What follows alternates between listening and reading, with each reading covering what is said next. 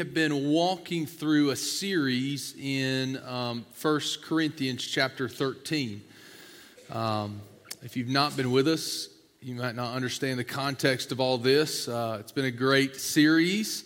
This chapter is what is commonly known as the love chapter. And we've talked about this a little bit, but it's very interesting that this is here and the way that it's positioned in this letter. And it hasn't ceased to amaze me how God has orchestrated it and what Paul used it for here in this section. If you've ever been to a wedding ceremony, more than likely this passage is used. And it fits that. But in the original context, I'm not sure that's all that it meant. I believe that it had a lot to do with leading in the church and relationships inside of the church. And it's almost like Paul does this little culmination right there. So that's what we're going to be today. We're going to pick up in chapter 13, verse 5. We'll get there here in a moment. If you've got your Bible and you want to move along, we're going to be all over 1 Corinthians. So we're going to be in chapter 6, 7, 10, 11, 14, all over, as well as 1 John and others. But anyway. Parents, do you remember sending your first child to school for the first time? You remember that feeling of sending your child to school for the very first time? Now, dads, this may not have affected you as much as it affects the moms, the mothers, but nonetheless, that feeling. And it's this feeling that you have been raising, you've been nurturing this child, this little innocent child for a long time. And you've raised this child to this age, and now you're just going to take this child and drop them off. You're going to drop them off to be cared for by other people that you don't know that well. How are they going to care for them? And then how are these other people, these other kids in the school going to interact with them? And how is your innocent child going to be affected? You know that feeling of sending your child away, and that you've been trying to protect the vulnerability of that child, right? That thing that you've guarded. And I remember when Emma started kindergarten, getting a phone call from Katie after picking her up from Carline.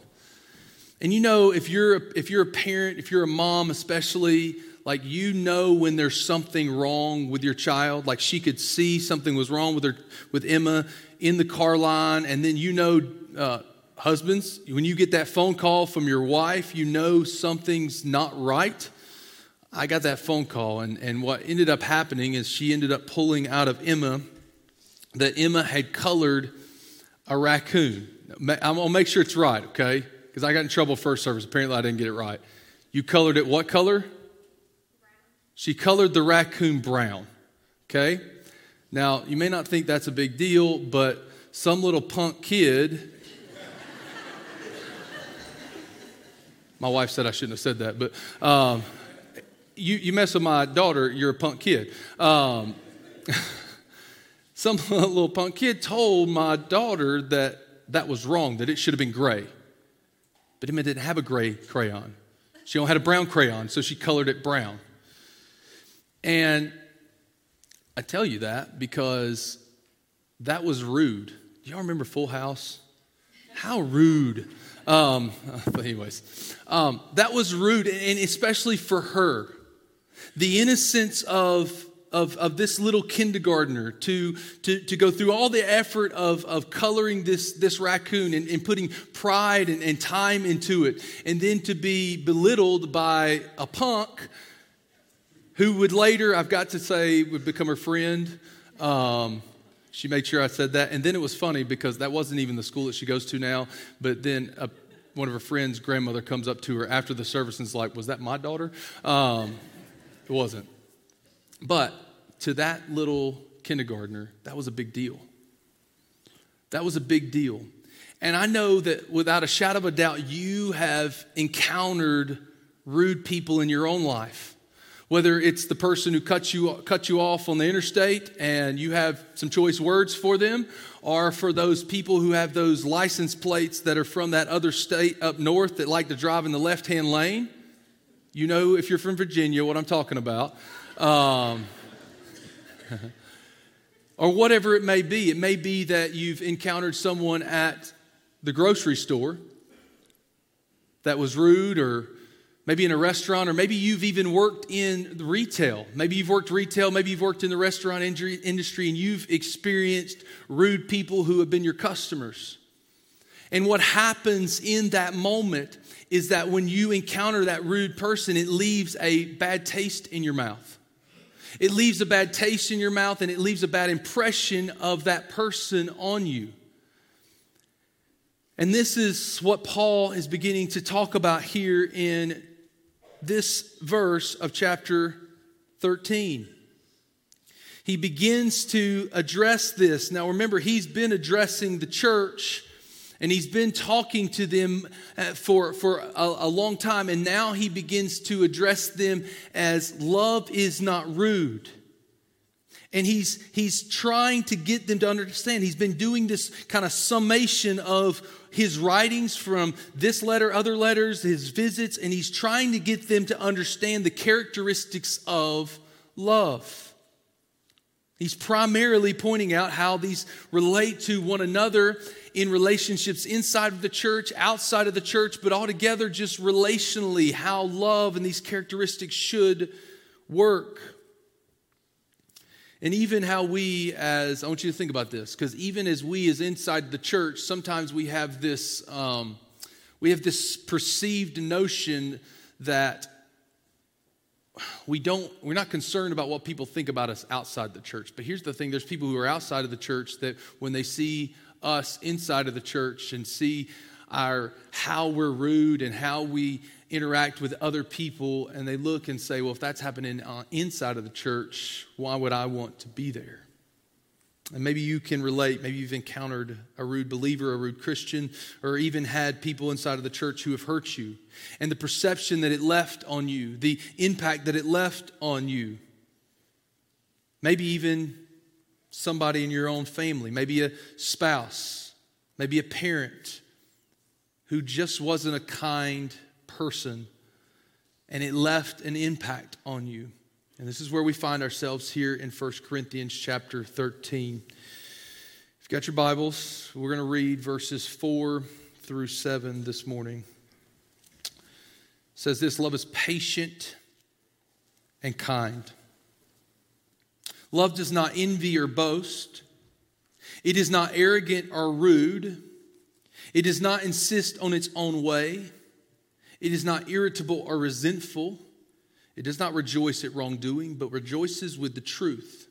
Love bears all things, believes all things, hopes all things, and endures all things. Let's pray. Father, we thank you for your word, how it is always true, how it always speaks to us. And Father, we ask that you would do that this morning, that your Holy Spirit would be at work in this room and in our lives to illuminate our hearts with your word. Father, may you speak to us now in this moment as we dive into this passage and all that encompasses 1 Corinthians. Father, we ask that you would move all the distractions away, that you would speak to us here in this moment. Father, that you would give me the words, that you would have your people here this morning. Father, speak to us now. In Jesus' name, amen. Well, this word that we have for rude, I really wanted to say the Greek word. And I've tried, and it's about near impossible. So I'll spare you that, because I'll butcher it. But this word here, rude, is only found in two places in the scriptures. It's translated to rude here, but it's also found in 1 Corinthians chapter 7. These are the only two places. This word means to behave dishonorably or to disgrace oneself. That's what it means. And here in 1 Corinthians chapter 7, it's a little bit different. And this is just kind of for free. I think this is so interesting. Again, this is how Paul is kind of relating and connecting everything here. But listen to this in chapter 7, in verse 36. If anyone thinks that he is not behaving properly, that's the same word, toward his betrothed, if his passions are strong and it has to be, let him do as he wishes, let them marry. It is no sin. But whoever is firmly established in his heart, being under no necessity and having his desires under control, and has determined this in his heart to keep her as his betrothed, he will do well. So then, he who marries his betrothed does well, and he who refrains from marriage will do even better. Well, what Paul says here and what we see in 1 Corinthians 13, he says love is not rude, behaving dishonorably or disgracing oneself. And what he says here is he says in the context of chapter 7 where he's talking about marriage and relationships, he says, listen, if someone is engaged to be married. Now the engagement and betrothal processes were very much similar, but a little bit different. Longer. Sometimes the husband would in preparing to get married, would prepare the house, would build a house, or whatever that took to do where they were going to live. The wife would get taught by other wives how to be a wife and all of these things. But what Paul says is, listen, don't behave dishonorably. Don't disgrace yourself. If you need to marry, just get married. It's not a sin. And it's just a very interesting thing that we have here. And this is what he's saying to us in both 13 and here. Is that this idea of rude, love is not rude, behaves dishonorably or disgraces oneself. So I got 3 things that I want you to see today. And the first one is just that. Love is not rude. And I want you to think about this inside of the relationships that we have. Inside of the church, outside of the church, how we lead inside of the church. And here's what Paul is doing. Paul is pleading with the church in Corinth to love, and to love in a more excellent way. Not to allow sin to corrupt them, not to allow the sin and the hurt and the pain to determine how they love and function inside of their relationships or even inside of the church. He's saying, I want you, regardless of the situation or regardless how someone treats you, I want you to love. Because the characteristic of love is not rude. Love is not rude. And like we said, undoubtedly, we've all encountered this at some point or another. Whether it's your spouse, maybe it's a family member, maybe it's a person in your church, maybe you're not even a part of a church and someone from inside of the church behaved this way. And Paul says love does not act this way. And we know this more fully from what we find in 1 John chapter 3. 1 John chapter 3 verse 11 says this, for this is the message that you have heard from the beginning, that we should love one another. John says this, he says, this is the message that you've heard from the beginning, that you should love one another. He doesn't say that you should behave dishonorably to one another or that you should act rudely to one another, but you should love one another. And he even follows that up and says, this is not how things should be. Why? Why should we love? He says this in chapter 4, verse 7. Beloved, let us love one another, for love is from God. And whoever loves has been born of God and knows God. Anyone who does not love does not know God, because God is love. In this, the love of God was made manifest among us, that God sent his only Son into the world so that we might live through him. In this love, not that we have loved God, but that he loved us and sent his Son to be the propitiation for our sins. Beloved, if God is love, we ought to love one another. No one has ever seen God, but if we love one another, God's love abides in us, and love is perfected in us. And he says this, he says, love was made manifest by God sending his Son Jesus to earth to be in the form of a servant, to be sacrificed on our behalf. He says love because he first loved us. He doesn't say act dishonorably. He doesn't say act rudely to one another. He says love one another. I want you to think about how this looks outside of the church. When we inside of the church walls, act rudely to one another. Does that mean that we're always going to get this right? Well, no. Because there are times where the sin of the flesh that we have, our humanity, the sin that is naturally innate in us is going to take over and it's going to come out. And that means from time to time that we are going to behave dishonorably to one another, to other believers, to family members. I mean, if you're a parent, I can guarantee you've been rude to your kids. Am I the only one? Yeah, that's right. That's right. When you've got 4 kids, it just happens. And like that. But we've all done it. We're all guilty of this. We all behave in such a way. But what Paul is telling us is this is not a characteristic of love. This is not the way that God designed it. In fact, he says God showed us love by sending Jesus for us. So we're not going to get it right. We are sinful people. We are broken people. Think about the story of the Good Samaritan. Think about the story of the Good Samaritan. We know the story of the Good Samaritan. I had too much scripture. I don't want to put this in there too. But we see this story, and what happens is the guy gets beat up. This Jewish man gets beat up. He gets left for dead on the side of the road, and who passes by him? The priest and the Levite.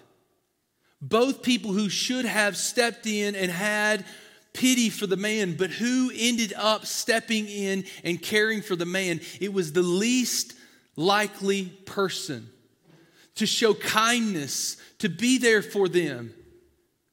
It was the one who they would have thought would have been the rude one, but the rude one was not the Samaritan. The Samaritan stopped. And so the point is we love. Love is not rude. We love. Second thing is this: love is not selfish. Love is not selfish. The church in Corinth were models of what it meant not to model this. Like, they were not your models of the Christian life. In fact, like if you were a new believer, or if you knew a new believer, you would not give someone the book of 1 Corinthians and say, hey, go read this and model their lifestyle. In fact, you would say, no, this is the lifestyle you shouldn't model. These are the characteristics you shouldn't model. And what the church in Corinth did was they were models of selfish people. I read this week. Again, the Corinthian believers were models of what loving Christians should not be.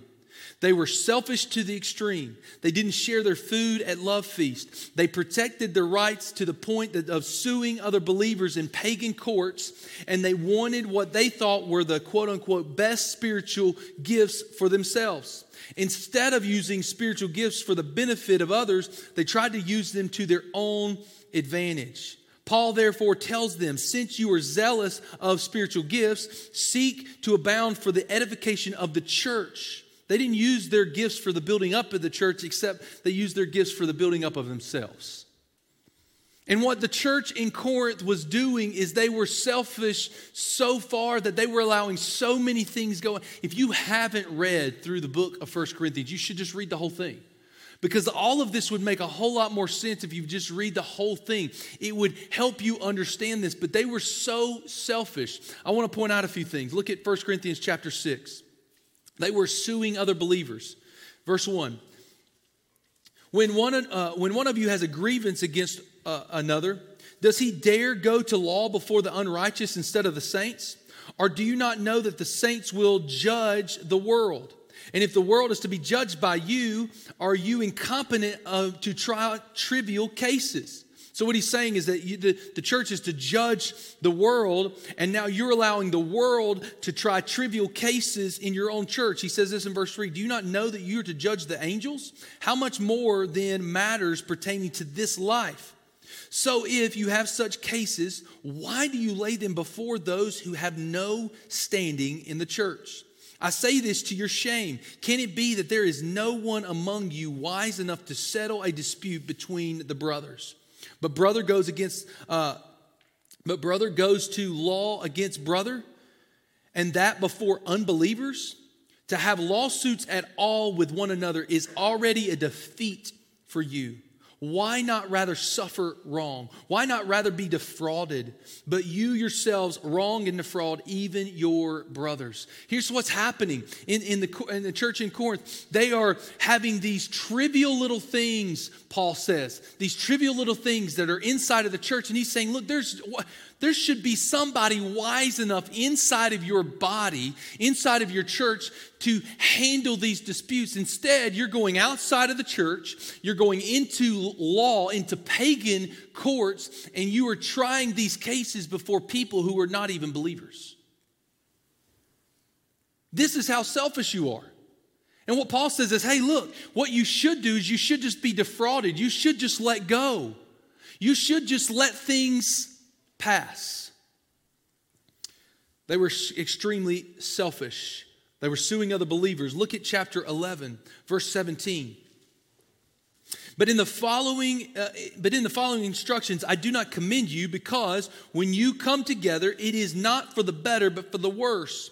For in the first place, when you come together as a church, I hear that there are divisions among you.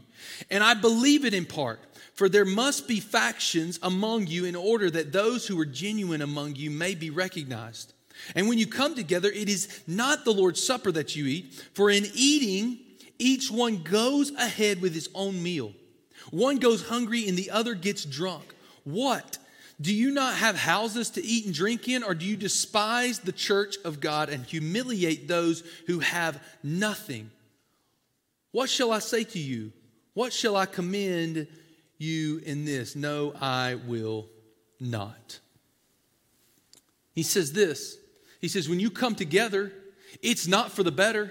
It's actually for the worse. Because when you come together, you're coming together, and instead of preferring your brother and your sister in the church, you are getting all that you want and eating everything that you can, filling up yourselves. You're getting drunk at the table, and others are not even getting something to eat. They were extremely selfish people, to the point that they were suing inside of their church and they were neglecting the body. They also desired the quote-unquote best spiritual gifts. What I love about this chapter in this section here, and we talked about this, that chapter 12 and chapter 14 talk about inside of the church and gifts and how the church should function and how the proper order for these things happen. And then smack in the middle of this is chapter 13. But chapter 13 it's not just out of place. It was there for a reason. And as he's talked about this, he talks about how through these spiritual gifts that they're preferring spiritual gifts above their brothers or sisters. And the wording he uses is he says, seek these gifts for the common good. Look at chapter 14, verse 12. He says this, so with yourselves, since you are eager for the manifestations of the Spirit, he says, strive to excel, not in building your own self up, but building up the church. And so here's the thing, spiritual gifts, and especially in that moment where they were talking about spiritual gifts, they were so tuned into spiritual gifts for their own good. Listen, the spiritual gifts were given to the church, to individuals for the church, not for the individual's sake, but for the corporate body's sake. And when we miss this, we become extremely selfish in desiring these things for ourselves and not for the edifying and the building up of the body. And so Paul begins to kind of point all of this out and talk about this idea of selfishness and not being selfish here in chapter 10. In 1 Corinthians chapter 10, verse 23, it says this. All things are lawful, but not all things are helpful. All things are lawful, but not all things build up. He says in verse 24, so let no one seek his own good, but the good of his neighbor. And then he goes on to at the end of chapter 10 in verse 32, he says, give no offense to the Jews or to the Greeks or to the church of God.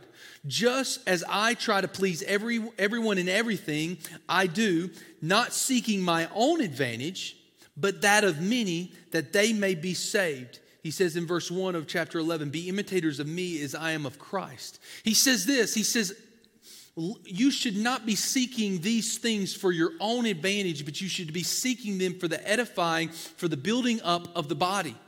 And he says, listen, not that I am some grandiose person, but listen, all that I am, all that I do, I am laying down at the feet of Jesus. I have sacrificed everything that I have for you, for Jesus. And so as I live, I am imitating Jesus. So as I live and imitate Jesus, imitate me. But this is this idea of sacrifice. This idea of love is not selfish. And then in Matthew chapter 20, even the disciples didn't understand this in that moment. In verse 20 of chapter 20, then the mother of the sons of Zebedee came up to him, to Jesus, with her sons, kneeling before him. She asked him for something, and he said, What do you want? He said to her, say that these two sons of mine will sit at your right, and one at your right and one at your left in your kingdom. And Jesus answered, you do not know what you're asking. Are you able to drink the cup that I'm able to drink? They said, we are able.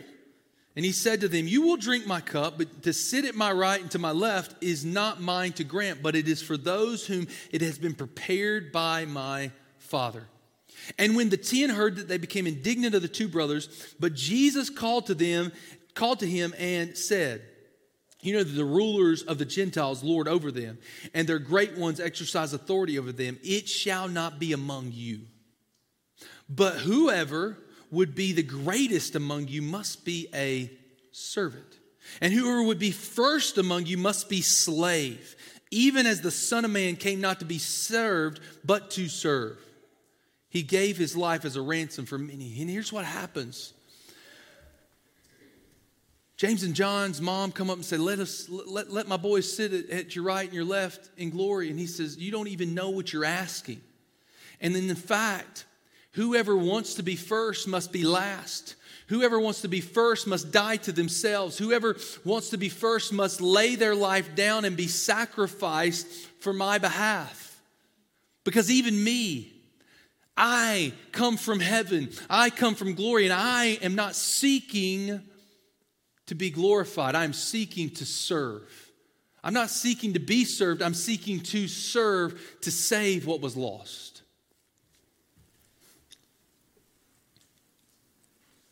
I read this week. Love does not seek its own. Here's probably the key to everything. The root evil of fallen human nature is wanting to have its own way. Cure selfishness, and you have just replanted the Garden of Eden.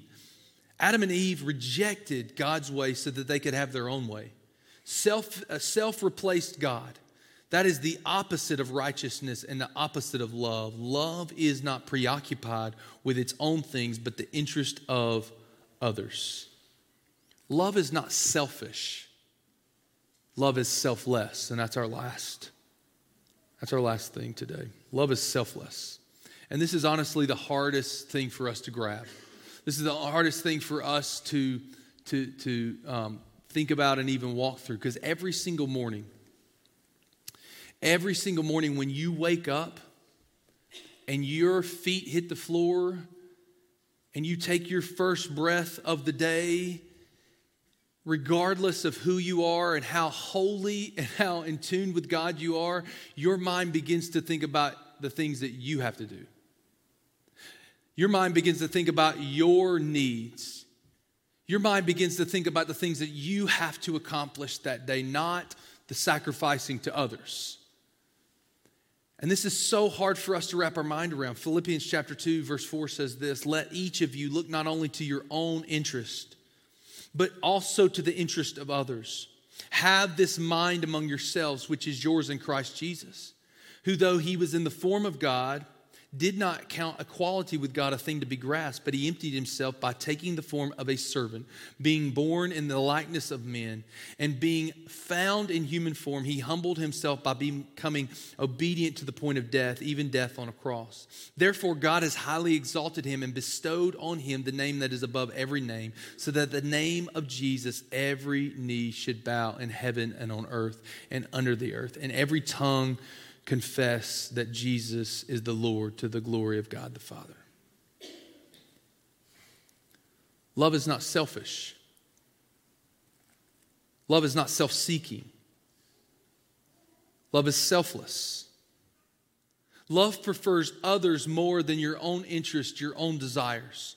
Love prefers others more than your own time. Love prefers others more than blank. Love prefers others more than blank. You fill in the blank with whatever you want to put in there. Because when it comes down to it, love prefers others more than anything that you can put in that blank. More than any type of word or anything that you can think or anything that you do, love prefers others over blank. And this is the hardest thing for us to get. This is the hardest thing for us to wrap our mind around. Because when we look at it, love, according to 1 Corinthians chapter 3 or 13, in light of 1 Corinthians chapter 10, does not seek its own interest or edification, but seeks, instead of its own interest, edifying others. And we just miss it. We just miss it every single time. Love is not selfish. Love is patient. Love is kind. Love does not envy. Love does not boast. It is not arrogant or rude. It does not insist on its own way. In essence, what he's saying, it doesn't insist on its own, but it lays down its life for others. It is not irritable or resentful. It does not rejoice at wrongdoing when our brothers and sisters go wrong. We don't rejoice at that. But what? It rejoices with the truth. And then he sums it up with 4 things. Love bears all things. Love believes all things. Love hopes all things, and love endures all things. This is really hard for us. This is really hard for us in life, and even as we come to the end of our life and our time here on earth. Undoubtedly,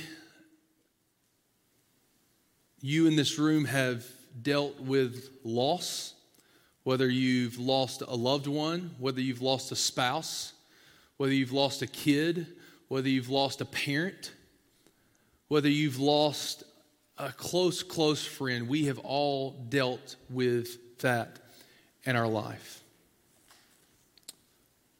And I want to tell you a story today that I heard this week as we close. And this story, I believe, points to just the fact that love is not selfish.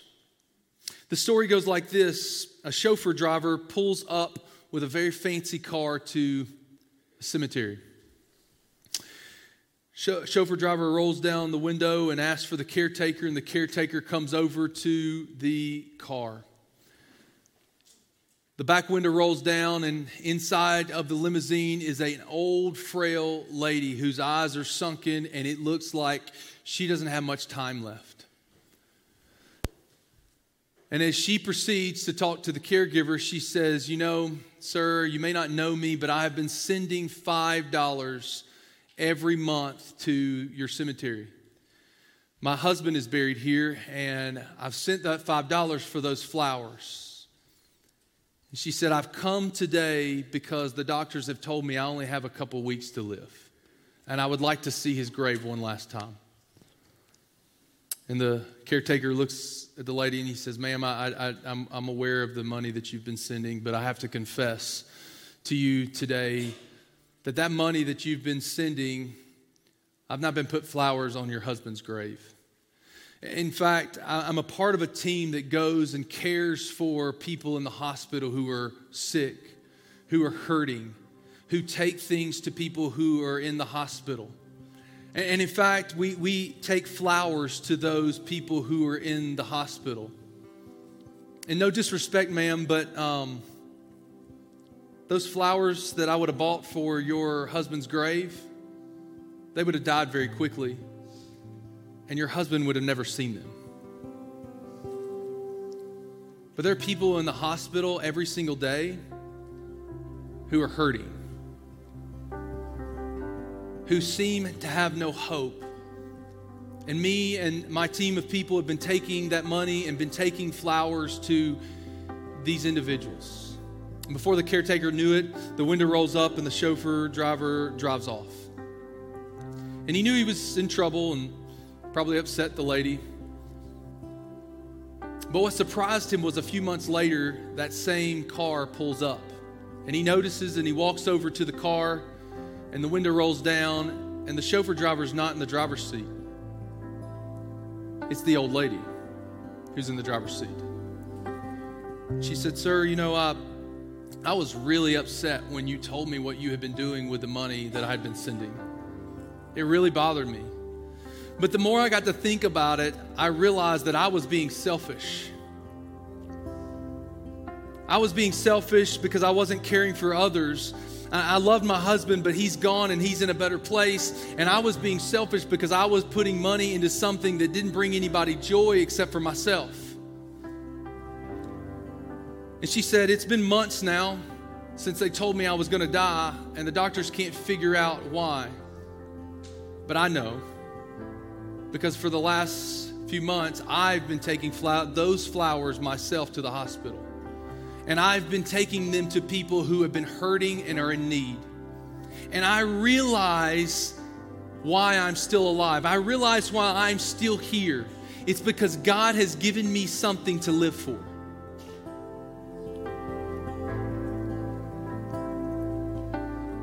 And that story just caught me.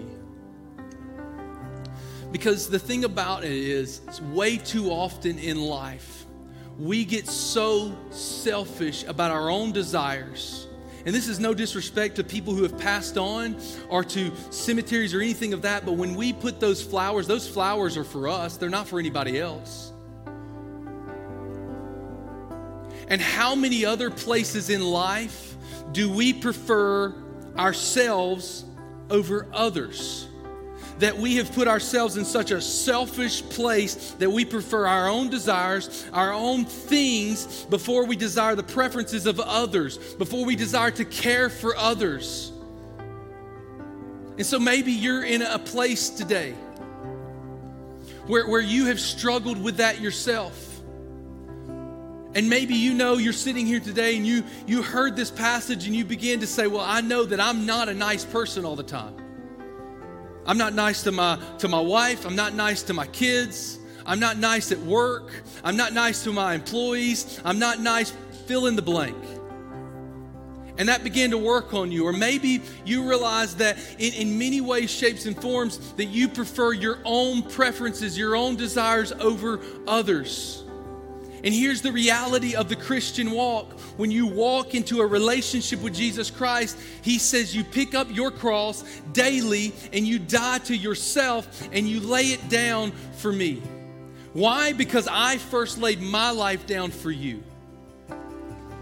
And maybe today you just need to lay some things at the feet of Jesus. Maybe there's some things that have burdened you, that you've been dealing with, that you need to lay at the feet of Jesus. And maybe you don't even know how to be kind because Christ is not in your heart. And so what's going to happen here in just a moment is these altars are going to be open. I'm going to pray for you. And maybe there's some things that you need to lay at the feet of Jesus. And we would be here. We would love to talk to you, pray with you through that. Maybe you need to give your life to Jesus. Whatever it may be, we're going to be here for you. Y'all stand with us as I pray for you. Father, we thank you for your word, for your goodness, of how your word always strikes us, how your word is living and active, how it is constantly cutting us deep, whether we like it or not.